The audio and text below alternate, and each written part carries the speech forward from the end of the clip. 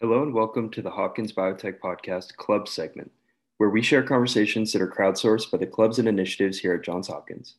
If you're interested in sharing a conversation on our platform as part of this club segment, feel free to contact us at hopkinsbiotechpodcast@gmail.com. In this episode, we share a happy hour chat conducted by Farai Sakipa, Director of Industry Relations at the Hopkins Biotech Network. Enjoy the episode.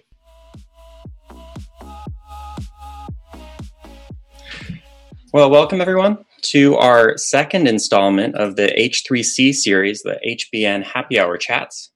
This is a new initiative from our Industry Relations branch of the Hopkins Biotech Network. But first of all, my name is Taylor Cottle. I'm the president of the organization, and the Hopkins Biotech Network is an association focused on the transition from academic careers to non-academic industry careers, from biotech to pharmacy to med devices. We're happy to have 5 branches centered on different parts of that transition experience to meet the needs of our student body. So today with the Industry Relations branch, we'll be talking a little bit about the digital transition in pharmaceuticals. So today we have Cindy Hoots with us, who's the Chief Digital Officer and CIO at AstraZeneca. So thank you for being with us today, Cindy, and I'll transfer the stage over to you. So thanks so much. Appreciate you guys having me. Thank you, Taylor. Thank you, Cindy. Hi, all, and welcome. It's really wonderful to see you here this evening. A quick audio check by way of the thumbs up if everyone can hear me all right. All right, perfect. So before we jump in, I would like to take a quick moment to express a sincere and emphatic message of thanks on behalf of everyone at HBN. My name is Farai, and I'll be moderating today's session. I'm currently an MBA candidate at Carey Business School. Why am I doing this? Well, I have a strong interest in science and technology. At HBN, I'm a member of the Industry Relations team. We focus on bridging the gap between industry professionals and the Hopkins community, and we do so by organizing industrial talks and providing a platform for networking events. Today's session is part of a new virtual discussion series that we call Happy Hour Chats, or H3C.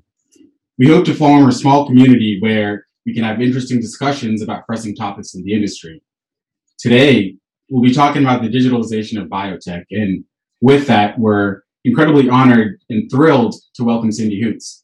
Cindy is a champion for leveraging technology to make a meaningful impact on people's lives. She's an international speaker, and she serves as a guest lecturer at a number of colleges on the topics of digital, AI, and leadership. Cindy, thank you so much for joining us today. We're going to be doing this much like a fireside chat. Cindy is going to spend about 20, 30 to 40 minutes answering questions that have already been prepared around a variety of themes. We'll then open up the floor for questions from the audience. Feel free, of course, to add them to the chat feature that we have here in the Zoom webinar at any point. So without further delay, let's get started. Cindy, you have a very diverse background in terms of places that you've lived, US, UK, South Africa, and industries in which you've worked. Can you share a little bit about your journey and how you ended up in the role of Chief Digital Officer and CIO at AZ? Yeah, so I am actually originally from Trinidad and Tobago, which is an island in the Caribbean just off the coast of Venezuela. And I'm 4th generation from Trinidad. So my siblings and I were born there. My parents were born there. My grandparents were born there. And then my great-grandparents had immigrated to the island.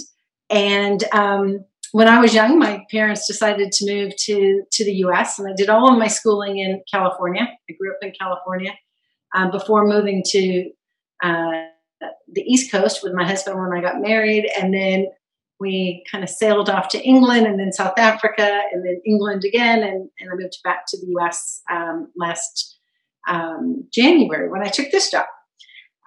So I was, going to high school in California. We had a career day, and I'm a little bit older than all of you. And computers were quite new back then, and it was a new field that was kind of up and coming in the mid 80s. And just, felt like, something new and innovative and really captured my attention. So I went to school. I remember when I was going through I have a degree in computer information systems. I think I programmed in 17 languages, starting with assembler. And my first job was a COBOL CICS programmer at American Medical International.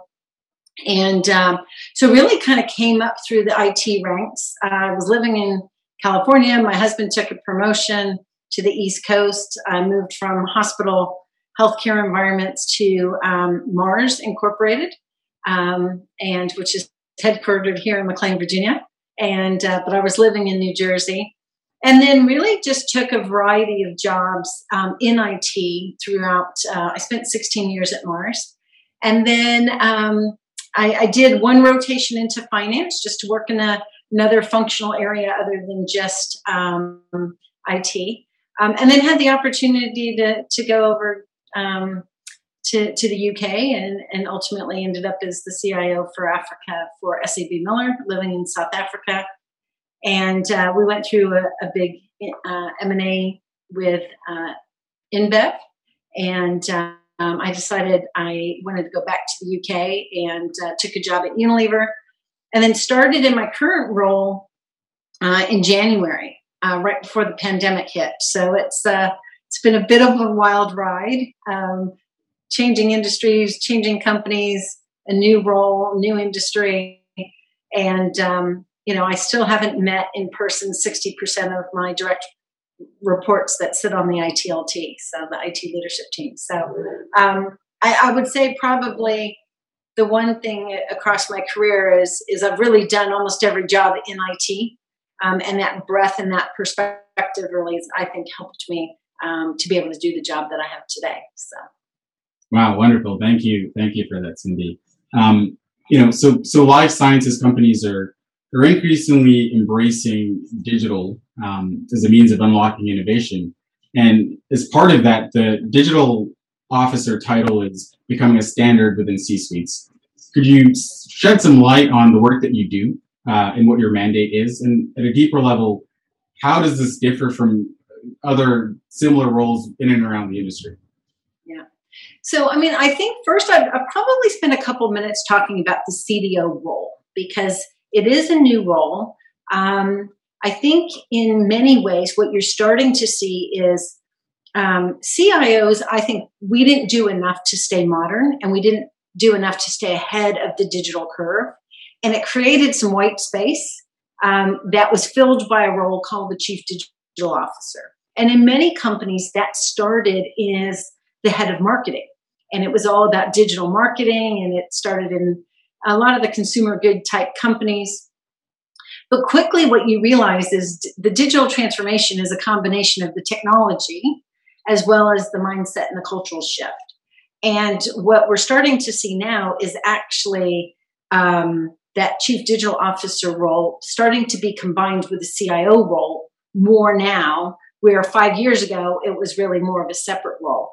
And I think it just speaks to the fact that it really is this combination of new ways of working, a new mindset, and a new culture together and enabled through technology. So that's what kind of happened when I took this job at AstraZeneca. They didn't have a chief digital officer, but when they were recruiting this role, they put that together. And for me, it's very similar in the role. If as technologists and CIOs, we really embrace the fact that we are business leaders first and we're technologists second, and we approach things with a business mindset, then you almost don't need a separate role. And so one of the things I'm trying to do is say, how do we think about it really just as one role? Because ultimately the goal is to make the entire company digital. And the moment you do that, you don't have to call it digital anymore. So if you think of some of your kind of favorite digital companies, they probably aren't even using the word digital anymore. But right now we use it to signal a new way of working and, kind of a new approach. And so it's helpful. It just kind of signals to both internally and externally that we're looking to transform, we're looking to do things differently.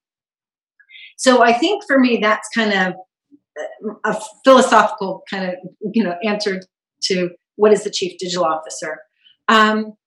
The reason, maybe I'll give one more piece of context before we kind of answer the question.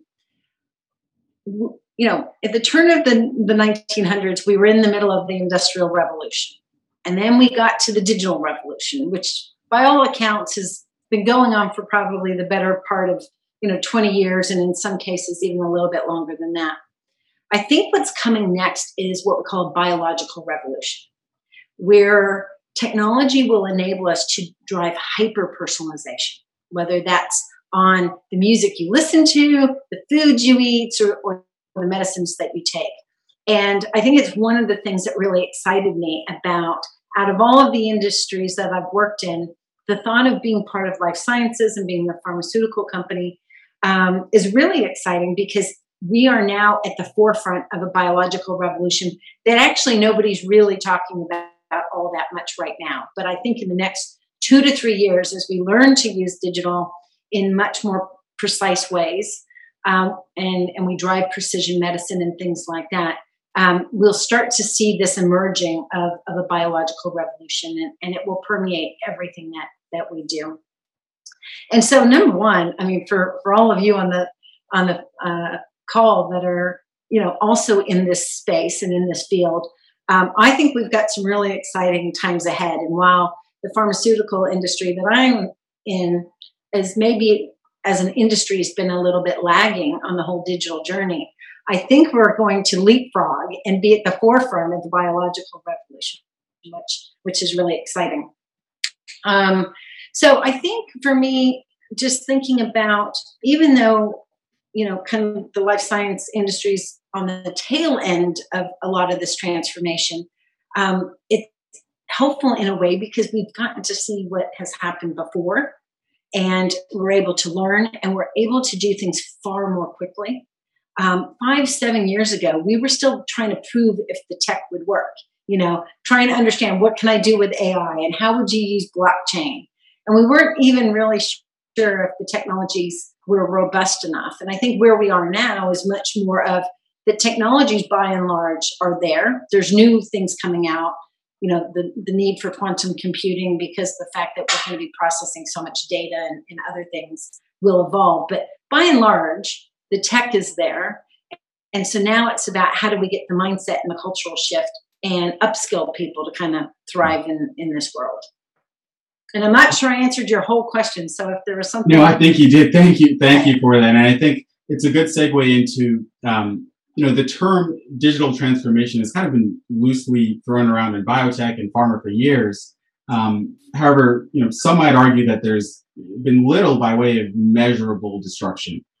So with the pandemic sort of sparking a massive movement towards digital systems almost overnight, do you feel that the industry is at an inflection point?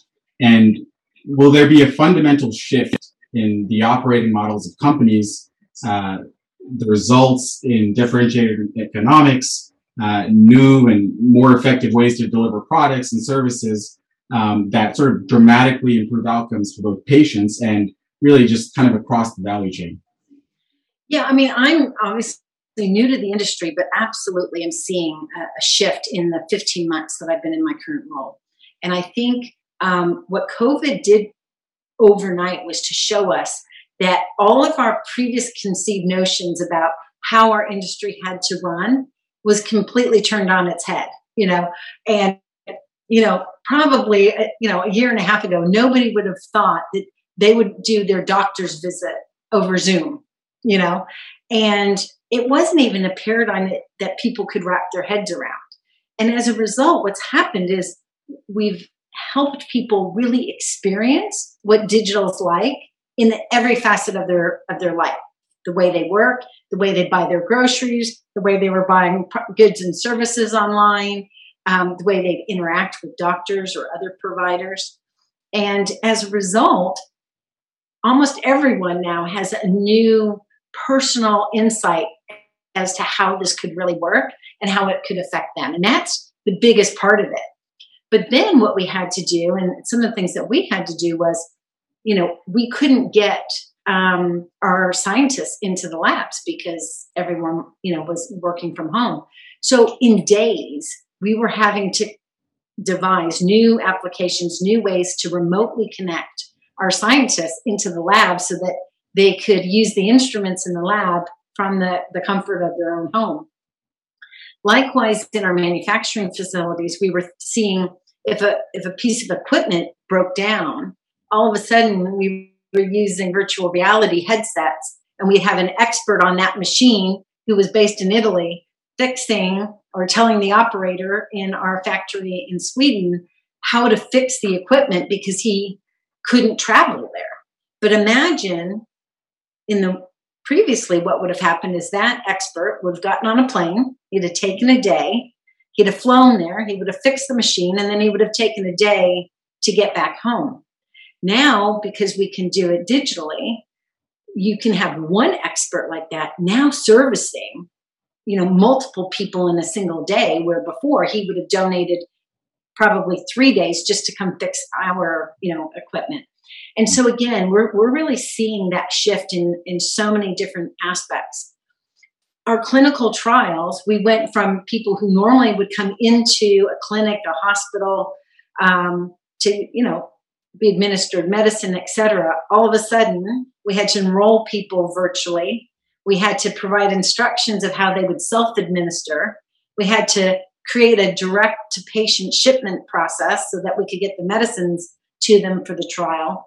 And again, it changed the way we work, but it also changed the expectations now, I think, going forward, of how people want to, participate in these trials going forward, because we took the friction out. Everything was there at home. They were able to, not have to drive an hour to a clinic to, take their medicine. They could now have it delivered to them and do it when it was convenient. So I think that is going to cause this massive shift, that inflection point that you talk about, to the way people just expect to have goods and services and products, interacting with them going forward. So yeah, I definitely think we're at that point of change. Great. And you talked about COVID to some degree. AstraZeneca was one of the first organizations to develop a vaccine for COVID-19. How did digital influence that process? Yeah, so the vaccine itself was actually a long-standing vaccine that was developed through Oxford University. So they did the science. And what we did was the manufacturing of the disease, of the vaccine as a collaboration. And you may have read about that in the news or seen it on the news. Where we saw digital really come in, again, was the clinical trials, the process I just described, how we had to enroll people without meeting them, how we had to get drugs to them, et cetera.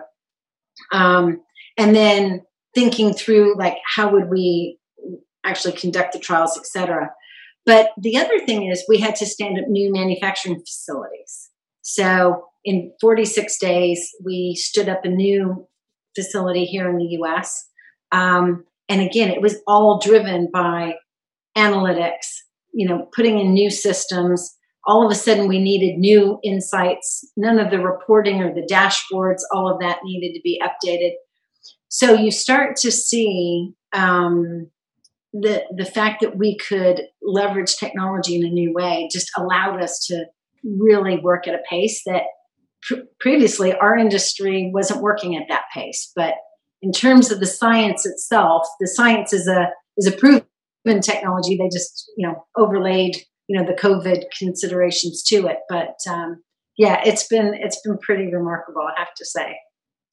And I think that that really touches on transformation. And with digital, like many tools, as it sort of becomes commoditized and gains from early adoption, as we see in a lot of industries, they tend to sort of fade, right, as technology becomes cheaper and more accessible.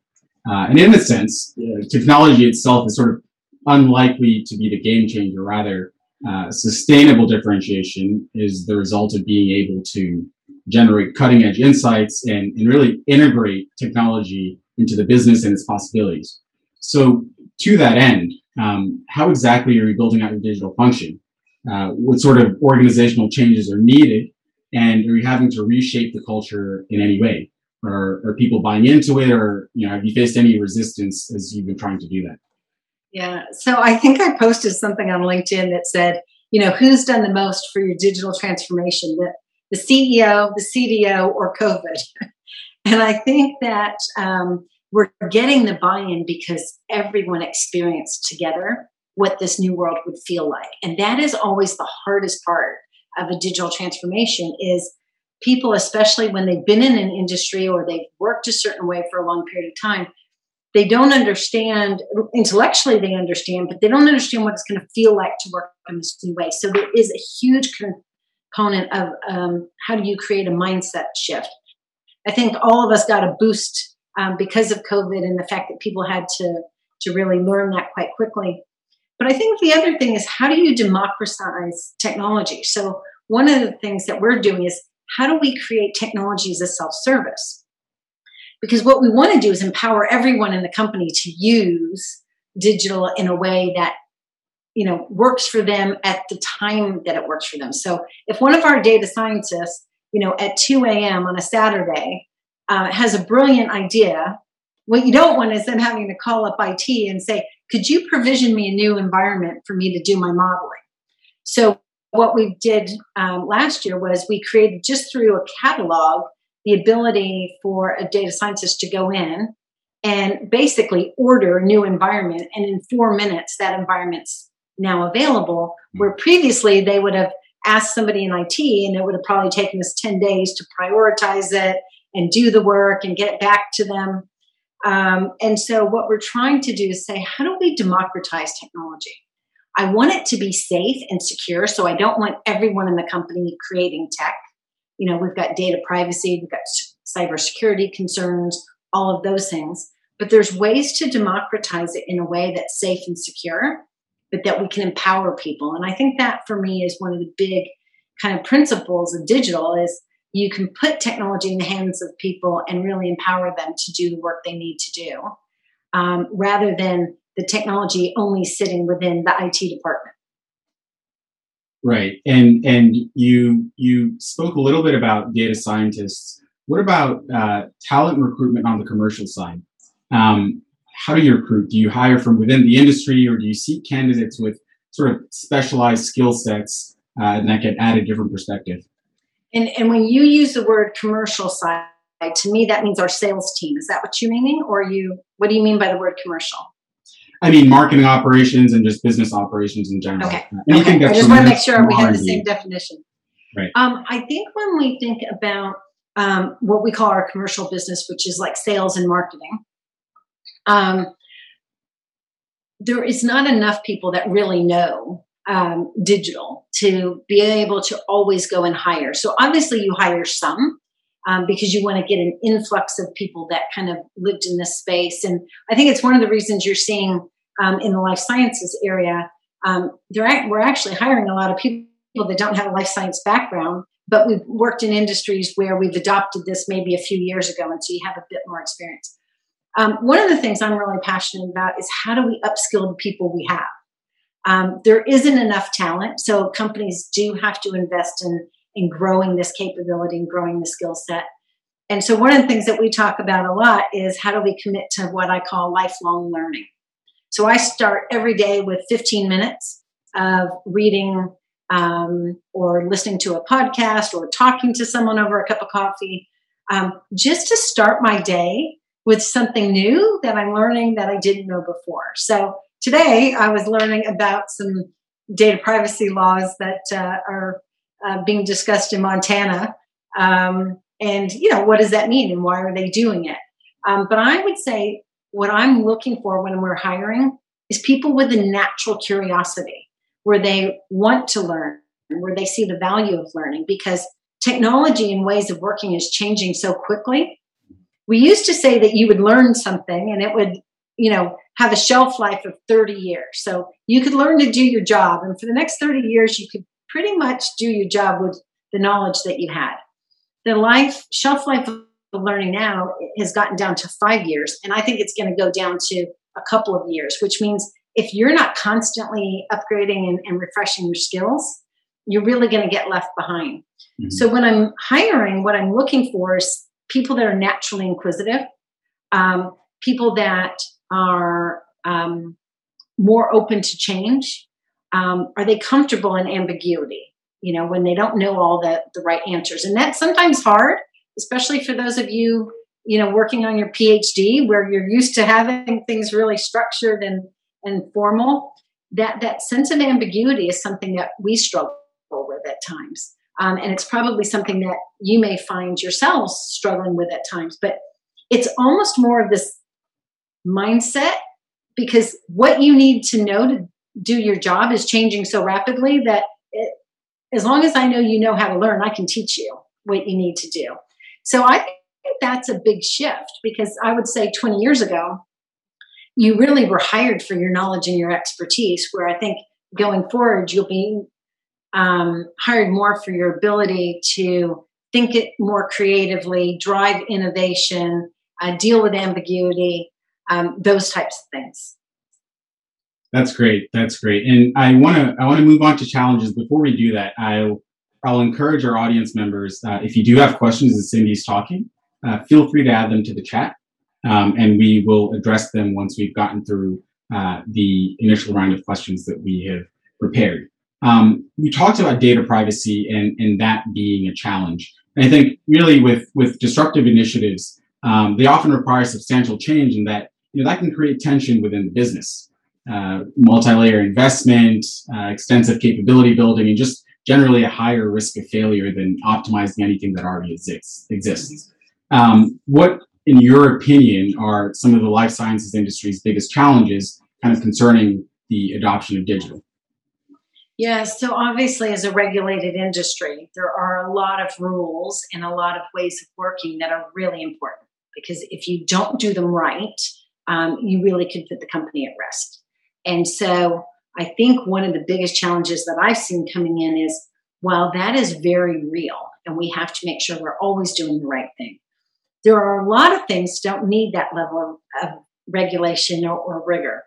And so in other aspects of our business, how we do certain components of manufacturing or certain components of sales or HR, finance, procurement, we put almost this heavy layer and complex layer across absolutely everything we do, rather than focusing on where can you use digital, still be compliant, rather than sometimes we've got a little bit of a risk aversion, and then we apply that to everything. So one of my favorite things is thinking about it in a way that says, if you have a simple process, use simple processes to manage it.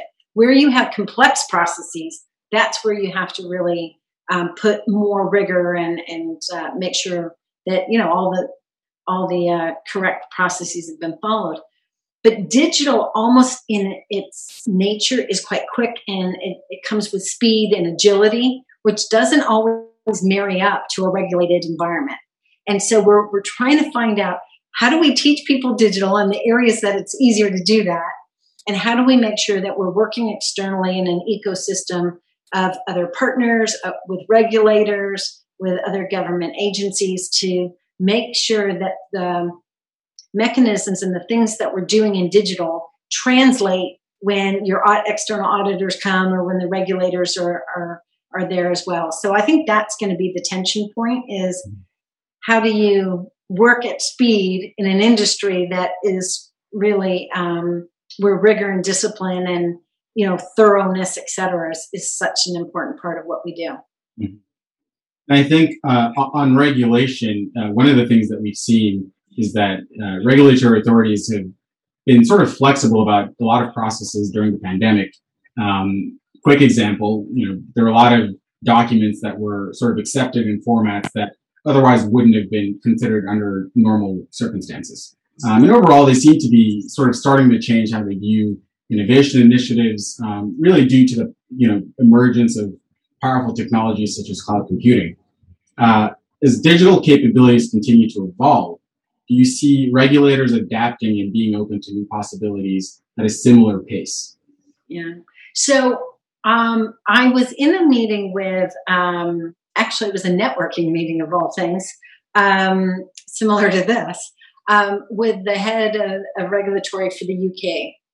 And she was talking that it has really opened her eyes in how she will run the UK regulatory department, to think about how can they speed up and work differently. So I don't know in the US, and I haven't been in the industry to have the contacts here to know what they're thinking. But I thought that was pretty profound because she heads up all of the regulatory agencies for the UK. And for her to say it's really opened her eyes to what they can do differently, I think gives us hope. Especially for a company like AstraZeneca, we only produce life-saving medicines. So the products we produce are for people that have chronic disease or cancer. And so the risk of death, is high.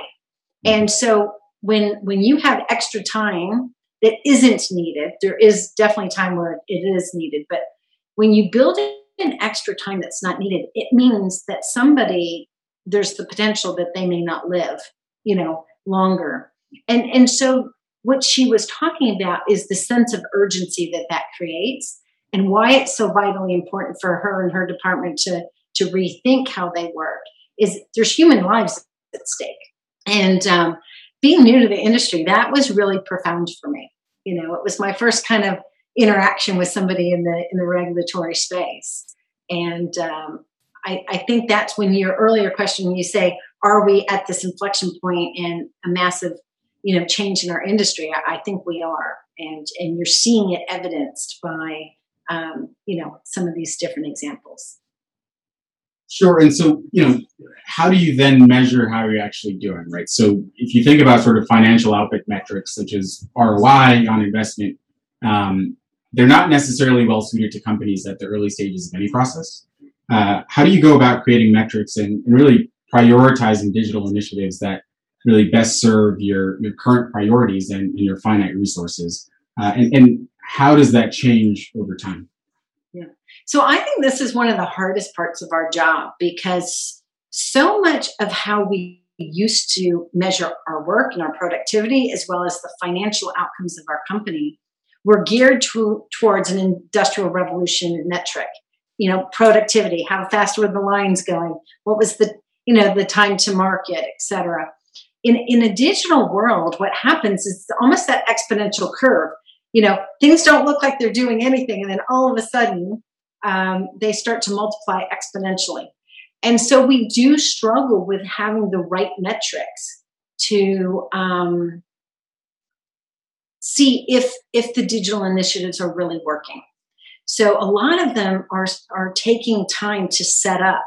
You have to start to collect enough data over enough period of time that you can start to generate those insights. So that return on investment that we're really used to modeling out doesn't really work. And when you think of like startups, when a company's first getting formed, they don't have those kind of metrics. In fact, for the first few years, their investors don't expect a return on investment. And yet for larger companies that, that are kind of in business, it's hard because they have shareholders. They have to make returns on those. And therefore, sometimes it's difficult to make these investments that don't have immediate payback because, the investing community expects that immediate payback in large companies like ours. So I think that is one of the biggest challenges. I haven't figured it fully out yet. What we're trying to do is say, how do we measure the outcomes versus the inputs? And it's a much more difficult exercise.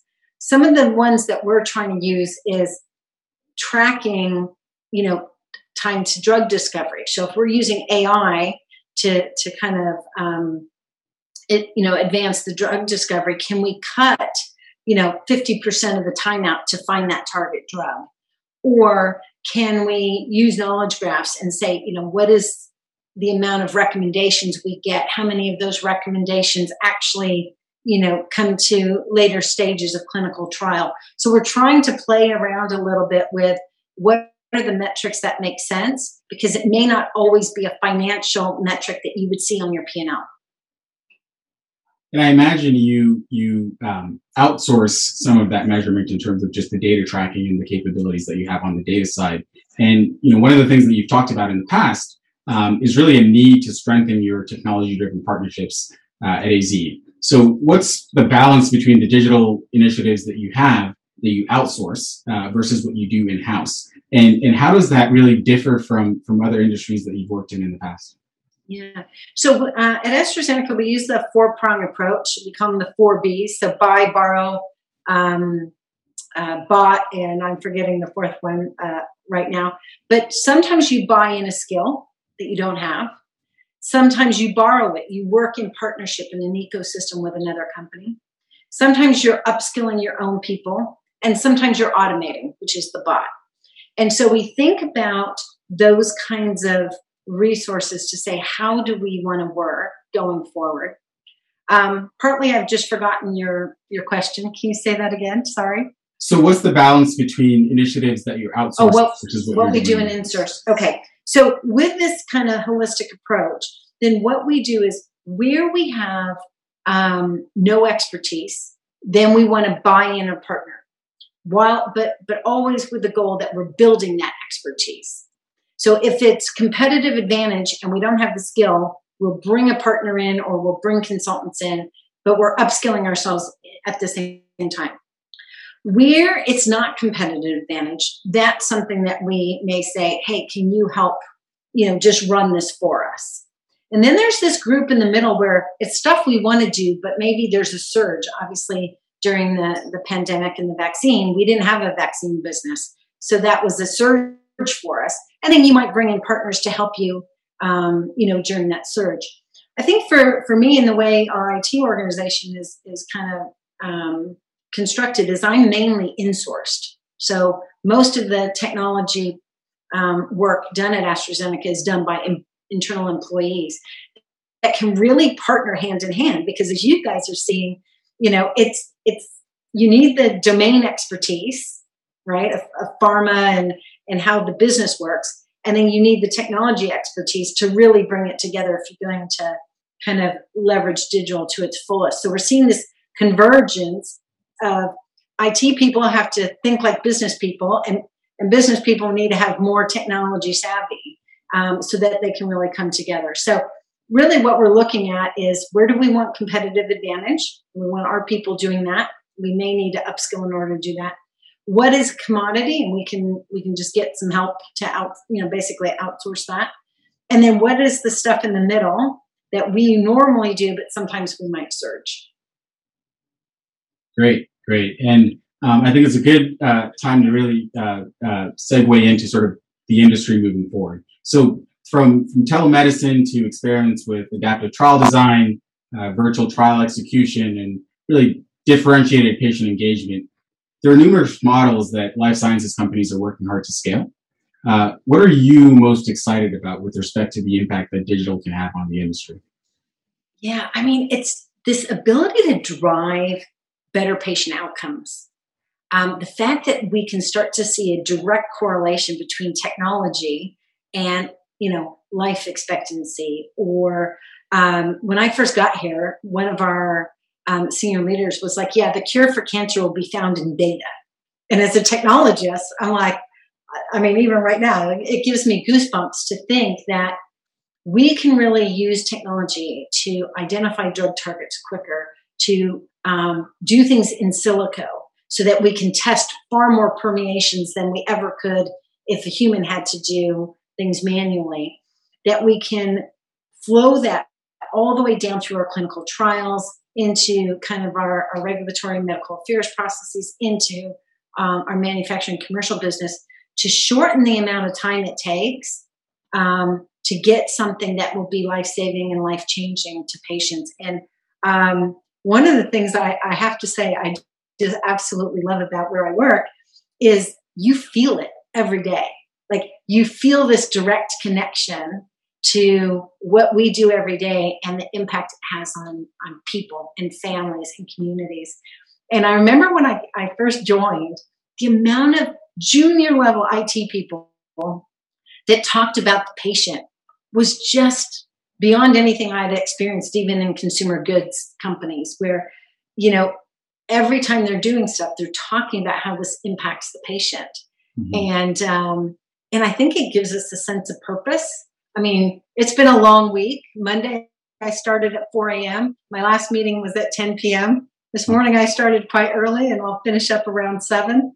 But you feel so energized because you know what you're doing really matters and it really changes lives. So, just that opportunity, I think is pretty profound. And for those of you, moving into this kind of a field, and the whole life science field, I was really shocked. And I came from Unilever, which was a very, very purpose-driven company, to an industry that makes me feel even more purpose-driven, and the impact. And,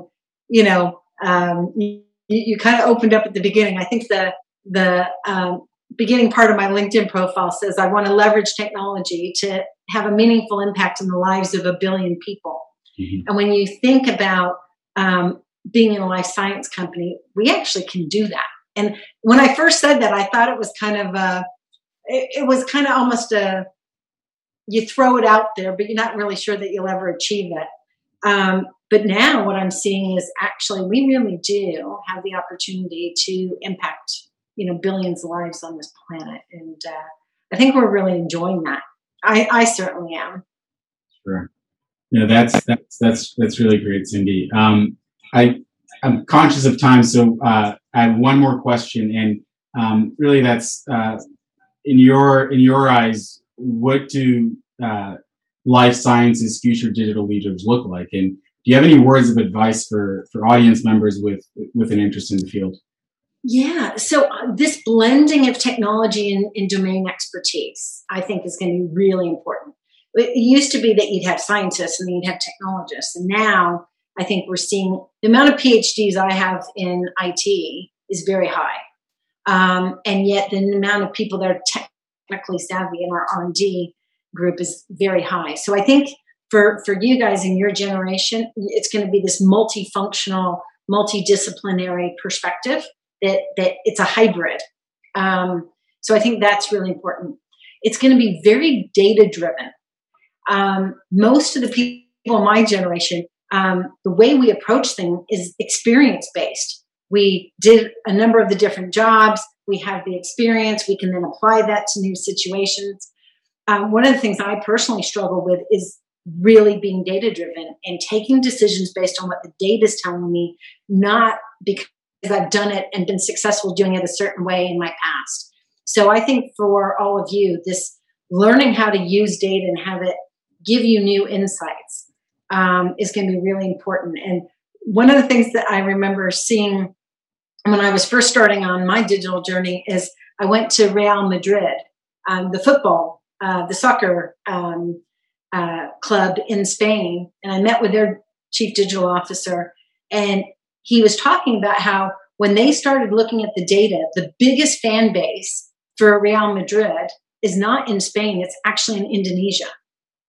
And they would never have thought about that. And as a result, it changed how they marketed and what languages they were using on their websites. And it always really resonated with me that we think we know what we should do, but if we really pay attention to the data, it may lead us to something new. So I think that's really important. Really thinking about AI as augmented intelligence. I think a lot of us thought of it more as artificial intelligence, and it was going to, kind of take over human jobs. I think I might have even said that at one point in my career, where now it's more of how do you use that intelligence to augment the thinking of a scientist and really seeing it as complementary, because it can at times feel threatening to people. So that will be, and then the speed of experimentation, like how do you do things in silico, quicker, faster, test things in the market, et cetera, I think will be a big piece as well. And I think there are a lot of lessons to be learned from other industries as you sort of figure out how to sort of move as quickly as we see early stage startups across other industries. So that's incredibly helpful. We have a question from the audience. Kwaku, thank you. Cindy, is the role of academic research institutions as a primary source of scientific discovery changing as biotech companies go digital? Yeah. So guys, you're probably more skilled in some of these questions than I am, but I'll give you my perspective, but I'll ask for forgiveness if I don't get it right. I think academia is such an important aspect of life sciences. But all of a sudden, you're seeing, we got Microsoft in there, we got Google in there. Like, we've got companies that have Amazon just became a pharmacy. They're now impacting, kind of our supply chain because they're looking to kind of break into the space. So I think there are going to be parts of life sciences that more kind of startups and tech companies will step into certain areas, certain white spaces, and become real dominant players. There are certain things due to regulations and things like that they won't break into as readily. But I think our disruptors are going to come from very different places than they have before. And I think the big tech companies, we certainly are working with them in their kind of life science and healthcare verticals, whether it's Microsoft or Google or AWS, et cetera. And I think they're going to step into the space pretty heavily. And so that partnership, the ecosystem partnership is really important. Great. Thank you. And another one, so the life sciences and pharma in particular hasn't had the strongest reputation over the last few years. Do you see digital changing that in any way? You mean in terms of just overall industry reputation? I think in terms of reputation amongst consumers specifically. Over the last few years, maybe there may have been things that people have sort of been challenged by and not necessarily portrayed the pharmaceutical industry in the most positive light. Yeah. So, so for me, it's a little new because I was living in Europe and you just don't really see the ads. People aren't really talking about pharmaceutical companies like they do. And I think I'm seeing it more now that I'm back in the US. And I do think that, there was generally, some negative connotations with the industry, but I think especially through COVID and the response and, I look at even what we're doing, and we came out very early and said, listen, we'll make zero profit on any vaccine during the pandemic because it's the right thing to do. I think that is helping, that people are starting. AstraZeneca was not a household name, 15 months ago. Not many people, like when I first took the job, like a lot of people were like, what? And what do they do? And now, obviously, it's much more of a household name. But I do think that there is more positive things that have come out, in probably the last year in this space. But, partly anymore, it feels like any industry. If I look back at some of the industries I've worked in, if you work in the financial industry, there was the whole controversy in 2008 and the type of loans you have. I worked at Mars, which is an amazing company that I love. But, you think of sugar and obesity and candy and, so I had one person when I was considering a job there, I said, I don't know if this is really the best industry. And they were like, well, which one is the good one? If you're really looking at it, I think people's expectations of companies, rightfully so, is getting more stringent. People want to feel like companies are doing the right thing. And I think for every industry, even the oil industry, if you look at what's happened, oil and gas, which used to be, kind of the cornerstone of everything, now has a very negative ramification. And I think this is the cultural shift that's happening, where people want, it's no longer just about making money. It's, are you doing the right thing for the planet? Are you doing the right thing for people? Are you creating communities and having a positive impact on society? And so this purpose-driven nature, I think is going to take hold, and more companies are going to have to link what they do to kind of a greater good. And I think as a follow-up question to that, do you then see digital playing more of a role with early stage biotechs and pharma companies? It's typically been applied, I think, to later stage companies where, they've completed the R&D process, they've completed their clinical trials, and they're going to market, right, on the commercial side. Do you see digital having a role sort of at that early stage? I do, because I think, again, as you're looking at how do you find the right molecules, how do you sort through, the mass amount of information out there to start to figure out what you should be focused on. How do you, identify the right, kind of molecules and targets? All of that, I think, is really enabled through, a lot of use of AI, deep learning, machine learning, knowledge graphs, processing with natural language processing, NLP type things. So I do think that there will be a place for it. It depends how do you use it in each of the various areas, I think is going to be more of the question. But I don't think there'll be a part of any business that's going to be able to get away from really, kind of embracing a digital transformation and thinking about things differently. Great. These have been some great questions from the audience. I want to give you a little bit more of your time back. You mentioned that it started this week at 4 a.m. on Monday. But before that, Cindy, we all really appreciate you being here with us today. This has been incredibly insightful for all of us. And, just a massive thank you You're very welcome. And actually, thanks for inviting me. All of you really are the next generation. You are the ones that will help, all of us transform. And I often talk about, I have 3 mentors under the age of 25 because I want to learn what you guys do intuitively. You're digital natives, and we need to be learning from you. And so, I'd invite you at times to say, why don't you come talk at our companies and tell us a little bit about what you see as the future and how you think we should be acting, because again, we're all trying to retool ourselves and transform, where for many of you, you've just grown up in this space and probably are far more skilled at it than even I am. So I'd offer you that back. It looks like I actually missed a few questions. I do apologize to the That's okay. I've got some time. And so let's try to cover those. Apologies to the audience members that took the time to do that for us. So the first one, will AstraZeneca expand in the wearable space, such as transdermal patch therapeutics? Yeah, so I think in general, wearables are going to become really important, and digital therapeutics is a big,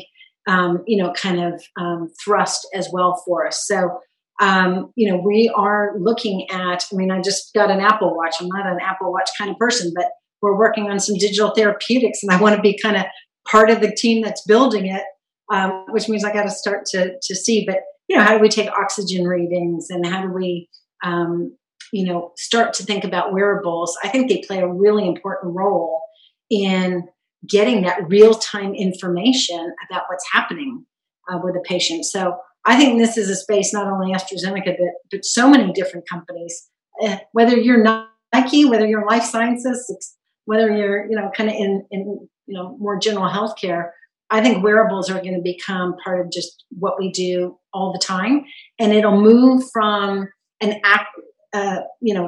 active engagement to a more passive engagement. When you think of the Internet of Things, and I don't know if you guys are talking about the spatial web, which is basically a 3D version of the Internet where everything's IoT'd and censored.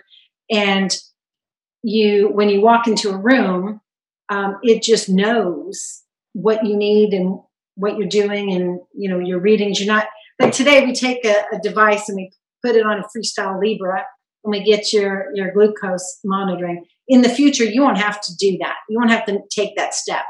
Things will just become more what we call ambient, and it'll just be all around you. And I think we're doing some pretty cutting edge stuff on the spatial web, and some of the companies that are leading kind of setting the standards in that space, because I think that's going to be a massive new trend. Wow, thank you. And thank you, Lawrence, for asking the question. A question from Ricky.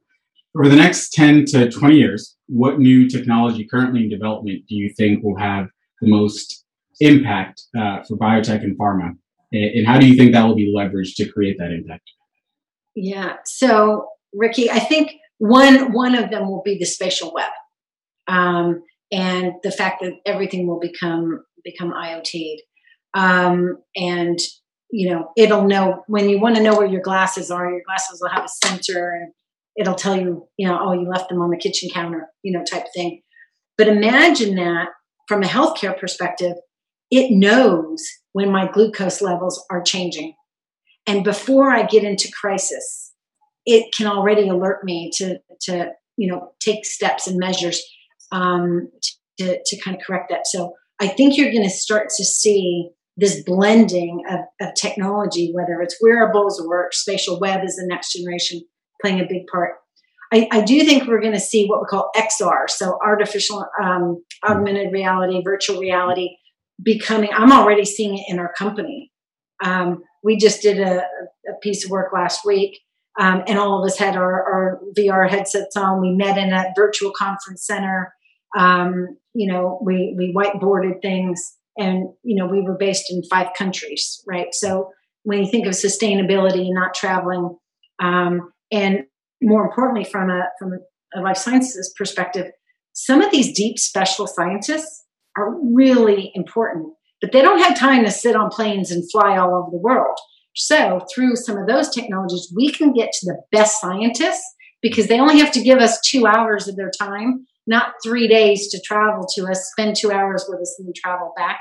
So I think all of a sudden this knowledge expert sharing is going to radically change. And when you can tap into that kind of expertise, again, you can really impact the life cycle of drugs. Things like quantum computing are really important. I was on with about 25 other CIOs today talking about quantum, because when you think of the data that's going to be created, whether it's imaging or other aspects, all of a sudden we don't have the compute power to actually process that level of data. And so what do we think about in terms of some of that next generation, kind of just basic technology? How do you move that data around the world? Do you have big enough pipes, et cetera? So I think there are a number of things. And I think life sciences is going to be one of the industries, because we're a little bit later adopters. We're really going to, as I said previously, going to be able to do this leapfrog. Right. Great. Thank you, Cindy. Thank you, Ricky, for the question. And then a final question from Hugh.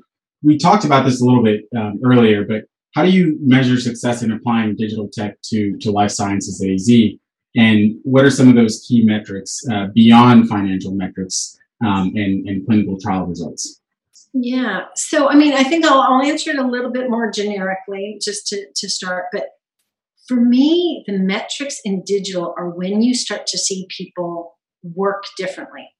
So it's not as quantifiable. It's almost a little bit intangible, but you see it. You see it in the way people think. They're thinking about new business adjacencies, new things that they never thought of before. Last night I was thinking, wow, well, if one of the important, I had learned that like 40% of people with cancer don't follow their treatment plan, which is strange. You think, oh my God, I got cancer. You think most people are following the plan of treatment. Well, how can we just even use technology to help them stay on target? If they're working with a doctor, could they have a Facebook group, WhatsApp group, where the doctor is interacting with them on some kind of social media, reminding them about just general things they can do to stay healthy? And then when that leads to a clinical question, then they can jump off into a more, kind of private, forum. But all of a sudden you have this way to connect people. And so for me, it's, are we seeing that things, are changing in the way that people come up with new ideas, approach their work, do those types of things. Mm-hmm. And when we see that, it'll start to permeate, whether it's the clinical space or whether it's the commercial space or the operations manufacturing space. It's more about, are you touching the DNA? Is digital part of the DNA of the company, or is it just being done by this group of people who happen to have the word digital in their title? And so you'll hear me talk a lot about the difference between doing digital and being digital. And the doing digital is when you look for these use cases and you do these digital initiatives. Being digital is where that way of working, that mindset, that cultural shift is now just part of the way the company operates. And so then you can apply it to any kind of, aspects of life science. Great. Thank you for that. And I think that's a good place for us to end. Be digital rather than do digital.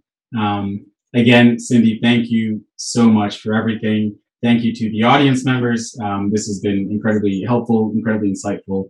And we will send this around as a recording for everyone that attended today in case you need to watch it over or send it to anyone else that you know. And again, thank you all and good night. Thanks for inviting me. Nice to see you all. Take care. Take care. Bye-bye. Bye-bye.